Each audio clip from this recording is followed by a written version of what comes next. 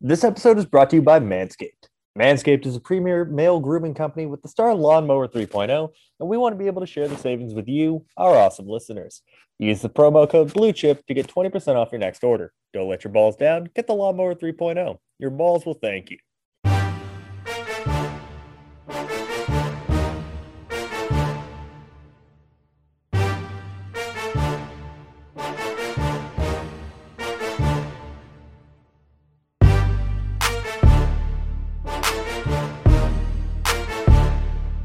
What's up, guys? Welcome back to the Big Shots NFL Draft Podcast. I'm your host, Mike and Devin. I am joined, as always, by my colleague over at Blue Chip Scouting, the best co-host in the business, Devin Jackson. Devin, how you doing today, man? Pretty good, man. Can't complain. For those listening, we're recording on Friday, so happy Canada Day to Mike and all the Canadians out there. We're nearing the 4th of July, too, as well in the States, so can't complain too much. As much as we cover football, I feel like we've been just talking about the NBA the last couple of days, and then obviously the big news and the Big Ten. So, scouting is kind of taking a little bit of a back seat with all this news going on in the NBA and college football. Just a bit. So the reason we're recording on Friday, Devin and I both had a lot happen, last week into this week. Really got in the way of us being able to record on Sunday for Monday. So we're going to try to get this one up for Friday night or Saturday morning. And then we will have our Monday podcast anyways. So you get a double dose of us in a very short period of time. I haven't quite figured out if that's a good thing or not. I think it's a good thing, but I don't know about you, Devin. Yeah. I mean, that's hard to say. I love the way you put that. Yeah. All right. So, Devin, today on Friday, because it's July 1st, start of it, everything starts on July 1st. I'm pretty sure NBA free agency starts today. NHL free agency starts in like a couple of hours, I think. Canada Day. Most leagues, I think in Europe, the soccer free agency starts today. Like everything starts today. So why not drop a big board, right? Makes sense. That's the start of my league year. So I normally have my first big board out like middle of May. I actually took my time and didn't rush this one, Devin. So this is some very well thought out rankings, in my opinion. So, of course, we do the time-honored tradition of I put all this time and effort into watching players and posting a big board, and then Devin rips it to shreds on a podcast. Yep, it's a tradition as old as time. Tale as old as time. Yeah, so I guess my first thing I noticed, I would say, is Jackson Smith-Njigba. He's a top 5 player for you, and yes, he is. wide receiver 1. What about him? You have him over Keyshawn Boutte, who people also have as wide receiver 1. So what went into that decision? I think that he's a really crisp route runner, and I think a lot of people are overthinking this because, well, you look at the production and this, that, and the third. This dude was a third string wide receiver behind 2 guys that went in the top 15 last year. He's fine. I mean, he worked really well in the slot. He's going to do fine on the outside. Crisp route runner, good hands, good athleticism. Comes from an athletic family. His brother plays professional baseball for the Pirates. I don't know. I don't watch baseball, but I do know his brother's a pro baseball player. Runs a pretty diverse route tree, all things considered. At Ohio State, I know they don't ask them to run the most complex route tree, but they do more so than, say, Baylor, where those guys come out and run a single route their entire career. And I've also learned over the years, just never bet against an Ohio State wide receiver as long as Brian Hartline is there. These guys come out ready to go. They're always in the discussion for wide receiver 1. And he's got a good size profile. This is everything that you want in a top wide receiver. Now, do I think by the time the draft comes around, he's going to be a top 5 player? Maybe, maybe not. I do think that overall the wide receiver talent is a little lower, and I do think that when you look at my overall, board, I think players like Brian Bressie, who's coming off of an injury, can rise. Noah Sewell from Oregon, Keely Ringo. I have Bryce Young outside the top 10, and there's a chance that he rises and becomes a top 5 player. So I don't think that by the time we're having this conversation in April, he'll still be a top 5 player on my board, because things are subject to change. I once had Sage Surratt as a top 25 player in the first big board, and he ended up finishing around like 200 for me. So a lot of this is subject to change, but I think that I have the most confidence in him being the top wide receiver in this class, if that makes any sense. Gotcha. Top corner you have on in your rankings is Keely Ringo. A little surprised by that name in the top. What separate him from guys like Eli Riggs, Clark Phillips III that people are pretty big fans of? I came away incredibly unimpressed with Eli Ricks during his sophomore season. I was watching the film and I'm like, the ability is there. He had a great game against UCLA, and then everything just kind of went downhill, and there's a reason he ended up transferring. Now, again, a year at Alabama can do a lot of people a lot of good, and I wouldn't be surprised if he ends up being an absolute stud with the Tide. The problem is he could also very easily get lost in that depth chart. When you look at Keely Ringo, you're looking at someone that's 6'2", 205, sticky in coverage. Yeah, he had a bad game in the SEC championship game. They kind of picked at him because they didn't want to. Oddly enough, they didn't want to go at Darian Kendrick that game, which I think you and I talked about on this very podcast, where it's like, why weren't they targeting Darian Kendrick? They just picked at the redshirt freshman, probably because he was a redshirt freshman. And then he bounced back, had a great game against, was it Michigan that they faced in the semis? It was Michigan, right? Yeah. And then in the national title game, he ends up sealing the game with a pick 6. But again, 6'2", plays at 205. Heard somewhere he might play as heavy as like 215, which is gigantic for a corner. Strong, easily jams wide receivers off their route path. And then, of course, always willing to make a play on the ball. And I'd rather someone where they're selective in when they want to get aggressive, at the catch point. Like Keely Ringo can give up a big play here and there, but he's not like always trying to make the big play. He knows when to pick his spots.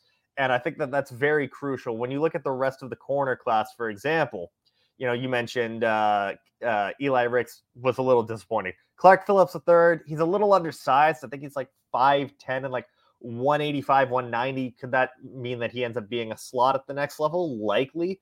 I like Emmanuel Forbes from Mississippi State. The kid just creates turnovers. He's got 9 interceptions in 2 years with the Bulldogs. And then Cam Smith, I think, is basically just another J.C. Horn, which is really good.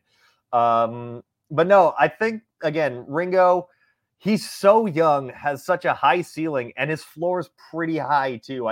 This has all the makings of like a top 12 pick so far. Yeah, speaking of undersized players, Kalijah Cansey from Pitt, he's in, I believe, your top 3 in a defensive lineman rankings. Do you have concerns about his projection to the next level with him being undersized compared to some of those other guys on the list? Devin, I can't help myself with undersized pass rushing defensive tackles. I've never been able to do so. I don't know what it is. I liked Darius Stills the other year from West Virginia, and he was like super small at defensive tackle. Like Darius Stills was like 270. Kalijah Cansey is about 285, if I remember correctly. I'm pulling it up now. Hang on. Kalijah Cansey is 6 foot and 275. So he's very close to Darius Stills' size. Pitt had the other defensive tackle that I liked a couple years ago, Twyman, who was like 6'1" and 290. I don't know what it is about Pitt defensive tackles that are small that I just can't help myself with in the preseason process. But the kid's an animal. He doesn't give up on any reps, and he's really strong for that size. Like when I went back and objectively watched like guys like Twyman and Stills for final evals, you're like, yeah, they're like 6 foot, 6'1", 273 pounds or whatever, but they don't have the strength to hold up at the next level. Like, they get brushed aside easily, and they're predicated purely on speed. And then Twyman didn't test well. Kalijah Kancey is a strong dude. He's strong with like several capital letters thrown in there, Devin. But he's also coming off year 7 sacks. There was one game, and I'm trying to remember which one it was. I took my notes on it here. Virginia was a really good game, 1.5 sacks. I mean, he can chuck offensive linemen hither and yon. And for a dude that's literally a bowling ball of a human being, it's like if a bowling ball grew feet. That is Kalijah Kancey for you. I can't help myself, Devin. It's early. It's early, and there's still plenty of time for me to be wrong, but there's also plenty of time for me to be right. Yeah, the reason I asked that because I remember you were a big fan of Jalen Twyman a couple years ago. So and Darius Stills. That was the same draft class. Yeah. Certainly has a neither one of those worked out well, lineman. Did they? Never know, man. I like my defensive linemen shorter than me. There you have it. I mean, look, Pitt has a good track record. I mean, they got Aaron Donald in the league, so. I swear, every time I see an undersized Pitt defensive tackle, part of me gets just a little too excited. Quarterbacks, this question was going to come, but you got Van Dyke and Phil Dracovic ahead of Will Levis. I think we're kind of on the same level when we see from Levis, but I was wondering what went into that particular ranking, considering, Van Dyke has a little bit of a less, film out there per se compared to those other two guys. When you watch Will Levis, the big thing that you see, and we talked about this when he was a prospect last year, he just decided to go back. Like, he'll dink and dunk the fuck, pardon my language, he'll dink and dunk the fuck out of you for an entire quarter, and then he'll uncork a deep ball. And by the way, if you guys are listening to this, Devin just gave me like the Mutombo finger wag because I cussed. And I've been trying not to. Wasn't going to happen, though. It's okay. You can't. If you're watching this, you can't really see Devin anyways because his computer keeps going out of focus. But when you watch Levis, like, he'll dink and dunk a team to death for like a quarter and a half, uncork a deep ball, and the accuracy is fine. I wish he'd be a little bit more willing to push the ball down the field. And like, I see a guy when I watch the film and I go like, all right, cool. You're not ready to start year one, despite being, I think he's going to be 23 by the time the draft comes, which, if that sounds familiar, that's what we said about every single quarterback in last year's class. That they were 22, 23, but shouldn't see the field right away. He would have been a perfect fit in the 2022 class. But in 2023, with a lot of guys with higher upside, and I am doing a bit more projection with this, like, yes, that's how someone where Tyler Van Dyke, who has 8 career starts, ends up being ahead of him, because Levis is a bit of on the smaller size of a quarterback. Like, he's not Bryce Young, where he's 5'11" in quotation marks, 185 pounds in quotation marks. Like, Levis is a decently sized quarterback. I think he's like 6'2", 215-ish, something around there. You know me. I love to bring up height weight profiles, and I never know what they actually are.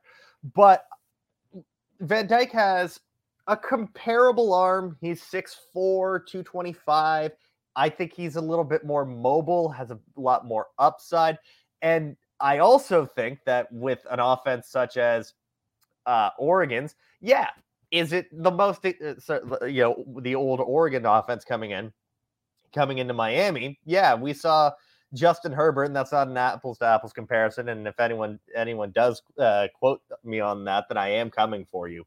But if when you look at what that offense does, it's very safe. And we came out of Herbert's evaluation wondering, like, well, what can he really do? It's very safe. Well, he had the kind of balls to the wall, risky riskier throws as as a redshirt freshman last year with Miami. Now that offensive system is coming in, we're going to see what he can do in a more refined. The numbers should go up.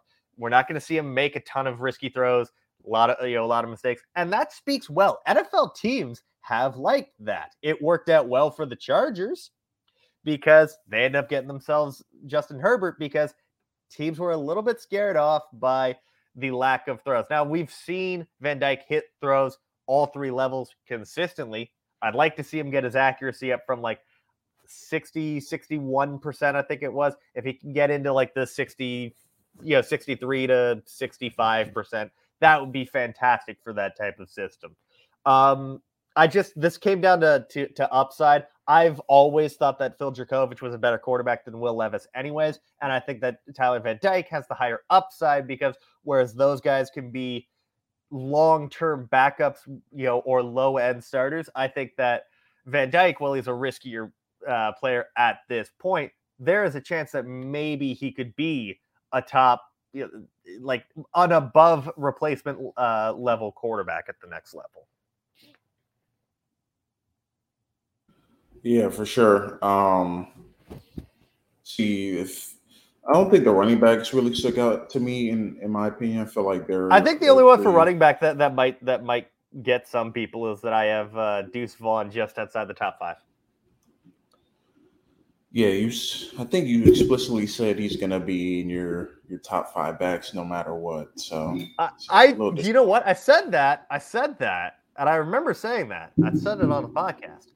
But then when you start watching guys and you're like, Bijan Robinson is Southern Saquon. Like there's no denying it. The man is Saquon Barkley 2.0. I said the man. He's like 21 years old. God damn. But like Jahmyr Gibbs, I really think he's in for a huge rise this year at Alabama. Like, poor Georgia Tech, man. Like, they lose Jahmyr Gibbs. They bring in a transfer quarterback to start ahead of Jeff Sims. Why is it Georgia Tech anti-fun? Sean Tucker is really freaking good. He has no business being at Syracuse with how good he is. I'm sorry to our Syracuse fan listeners. And I also apologize to Matthew Bergeron, who I've interviewed and goes to Syracuse. Please don't hurt me. And then like Zach Evans had a kind of up and down year at TCU. He'll have a bounce back year at Ole Miss. I can pretty much guarantee that. The only way he has he fails to have a bounce back year is if we get like another Eric Gray situation this year where Ole Miss goes, oh, wait, hang on. Never mind. We've got Ulysses Bentley from SMU. He's also here. Yes, Ole Miss's backfield is entirely made up of transfer players this year. And then Devon Achane from Texas A&M. He might be the fastest player in college football. Like, it is ridiculous how fast he is. So, Unfortunately, Deuce Vaughn didn't crack the top 5 somehow, man. It's a good running back class. Yeah. I mean, after last year's, I don't think last year's class was bad, but certainly the talent isn't. I still can't believe my RB1 went in round 4, man. Was your RB1 again? It was Isaiah Spiller. Oh yeah. I'm pretty sure I have Breece Hall RB1. I have to go back and look. But anyway. Yeah, but anyway, last one I want to ask about before we get you out of here. I would probably say I'm going to go tight end. Obviously, Michael Mayer, I think, should be everyone's tight end 1. But afterwards, I think you have a bit of an interesting list. I know you've only watched 6 to this point. So. That was the thing. I needed to wait till I watched 5 at every position. And tight end was one where I'm like, it is so hard to do summer scouting on tight ends most years because there's a whole lot of projection, and college tight ends do not get a lot of targets. That's true. Can I offer one player I think you might really like? Benjamin Urasek from Stanford. On my list. And I knew of him beforehand because of our friends at the NFL Stock Exchange podcast, where they Connor and Trevor did a great job breaking down Stanford's. This is going to lead to a tangent. Stanford's very weird bio sections. Well. Do you know what I'm talking about? I do not. Okay, No. so he's like, I think he's from Colorado. His dad played his dad played basketball at Colorado State. His mom played volleyball at Colorado State, and his great grandfather is credited with inventing the baby carrot. Oh wow, yeah, I'm literally reading this. Okay. Family owns horses, cows, and chickens. There's an offensive lineman from Stanford that I have to watch, Walter Rouse, and his is as weird. They have son of Hillary Lucas and the late Victor Rouse. Grandfather Walter Rouse was an All-American basketball player at Loyola Chicago. Grandfather hit winning shot in overtime of the 1963 NCAA championship game. He was Walter is an Eagle Scout and a pescatarian. They answering some questions for NFL teams already. You don't even have to ask. But yes, can't wait for his draft stock to tank because he's a pescatarian now. I had to Google that meant. Stanford and their big words. But no, Urosec's on my list. It's the point I was trying to make. Very long-winded explanation. But that's just weird, man. Back to the tight end. So I have it: Michael Mayer, Sam Laporta, Jaheim Bell from South Carolina, Cameron Latu from Alabama, Arik Gilbert from Georgia, and Dalton Kincaid from Utah. So Meyer's the obvious one. I really would like evaluators and college broadcasters and people on Twitter to stop calling every white tight end that wears 87 baby Gronk. I don't know who I need to speak to that. Do I need to speak to my local representative? Do I need to take this? Never mind. I'm not gonna make the joke. I was gonna make a joke and then I thought better of it. However, Sam Laporta from Iowa, under recruited wide receiver coming out of high school, bulked up. He's a pretty good athlete for his size. I think he's 245 or 250 at about 6'4". Good blocker, good tight end. I was prepared for him to come out last year. Funny story on on Laporta. I finished his initial report for the draft profile 2 days before the underclassmen deadline. And then he went back to school. Love that. So I was prepared for him to be a third-round player in last year's class. Jaheim Bell is like all athlete. I know Tyler Browning, this one is exclusively for you. Jaheim Bell, undersized tight end, but this is a dude where you just line him up as a big slot and have fun. And I think that now that he'll have a somewhat decent quarterback throwing him the football, we should see production go up. He's going to have Spencer Rattler throwing him the football. I understand that Austin Stogner is also coming into South Carolina, but there's a reason Austin Stogner had to transfer. It's because he's not very good, and he was going to lose a starting spot at Oklahoma. Stogner should have just declared for the draft and gone in the 6th round. Cameron Latu, the reason why Jaleel Billingsley is now a wide receiver at Texas. Listen, Alabama doesn't use their tight ends for anything other than blocking, and Cameron Latu can get you 10 to 15 catches a year with Alabama, but he's also a former defensive end that converted to tight end and brings a mean streak in the run game. At this point, that is a difference maker. I think that this is someone that's like a late day 2, early day 3 tight end. Arik Gilbert hasn't played in a year, so you have to go back and you have to watch his 2020 film at LSU. And you see a dude that's like 6'7", 260, but doesn't play like it at all. He's kind of soft at the catch point. I talked to you about this one the other day. Soft at the catch point. Really, like, corners should not be roughing you up when you have 70 pounds on them, man. It's just, why? Like, how do you let this happen is my big thing. And I went and I watched every target he had from that 2020 season. And I was like, you're, again, big dude. How is a defensive back from Vanderbilt causing you like that much trouble? Like, you have 70 pounds on this dude that is never going to sniff professional football at any level. Why are they causing you fits? So, yeah, great athlete. I need him to do something else at some point, and I haven't seen it. And then Dalton Kincaid could have come out in last year's class. Again, would not have been surprised if he was like an early 4th round pick.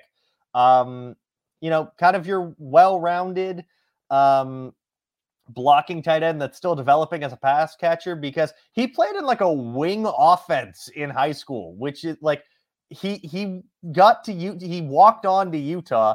He had like 3 career catches in high school because they just ran it was something out of a Canadian playbook. Happy Canada Day. But yeah, like no production. He was a 0-star recruit. So was a walk-on and has really developed in his time at Utah, finally starting to become a little bit more of a focal point in the passing game, as much as you can at Utah when they're 13 deep at tight end and just line up nothing but tight ends.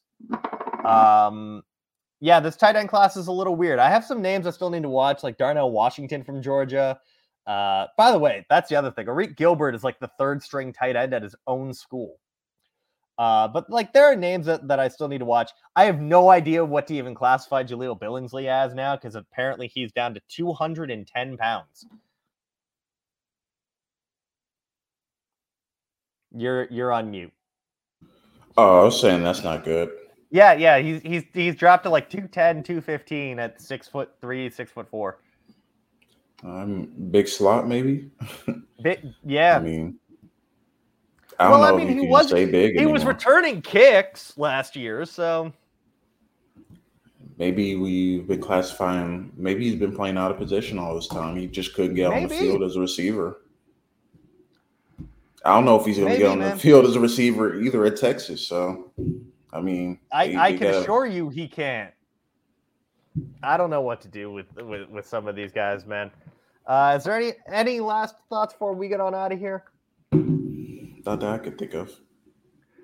I do want to just. I've mentioned this a few times, but if you look at the, I have 15 offensive tackles and 7 guards. All right, I've actually watched 8 interior offensive linemen.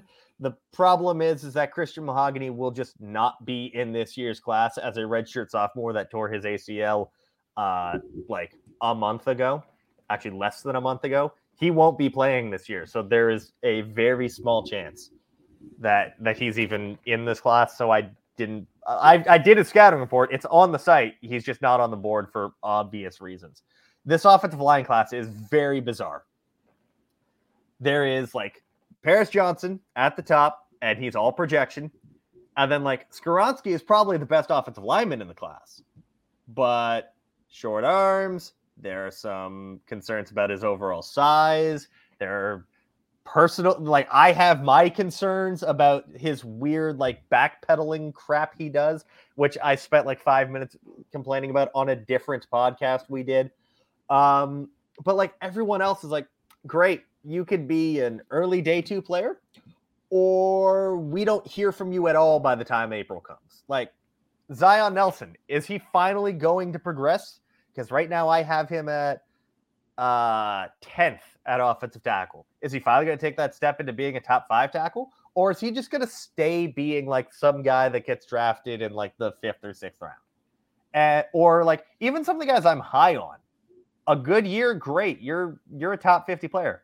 A bad year, well, you're also a senior. So yeah, it's a very weird offensive tackle class, man. I have so many people grouped between the start of the 2nd round and the start of the 4th. There's like 12 of them just at offensive tackle. And then at guard, it's just a whole bunch of ass kickers because you have guys like Emil Kior, Caleb Chandler, Adonis Boone, Jarrett Patterson, Andrew Voorhees, which is a very fitting name for an interior offensive line. And then, I mean, Jordan McFadden is an offensive tackle that's going to have to move into to guard because he's listed at 6'2". Oh, there you have it.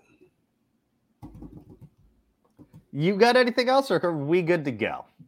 No, we're good to go. Like I said, I haven't watched a ton of players this week, so I don't have a lot to add. But we'll see how many I can get to for Monday. next month. Saving it for Monday, man.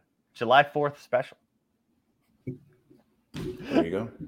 All right. Well, until next time, guys, you can find me on Twitter at MikeH_Jackson. You can find Devin on Twitter at RealD_Jackson. Follow the show on Twitter at Big Shots Pod. Follow our work at Blue Chip Scouting. Follow Blue Chip Scouting at Blue Chip Scout. We will see you guys on Monday.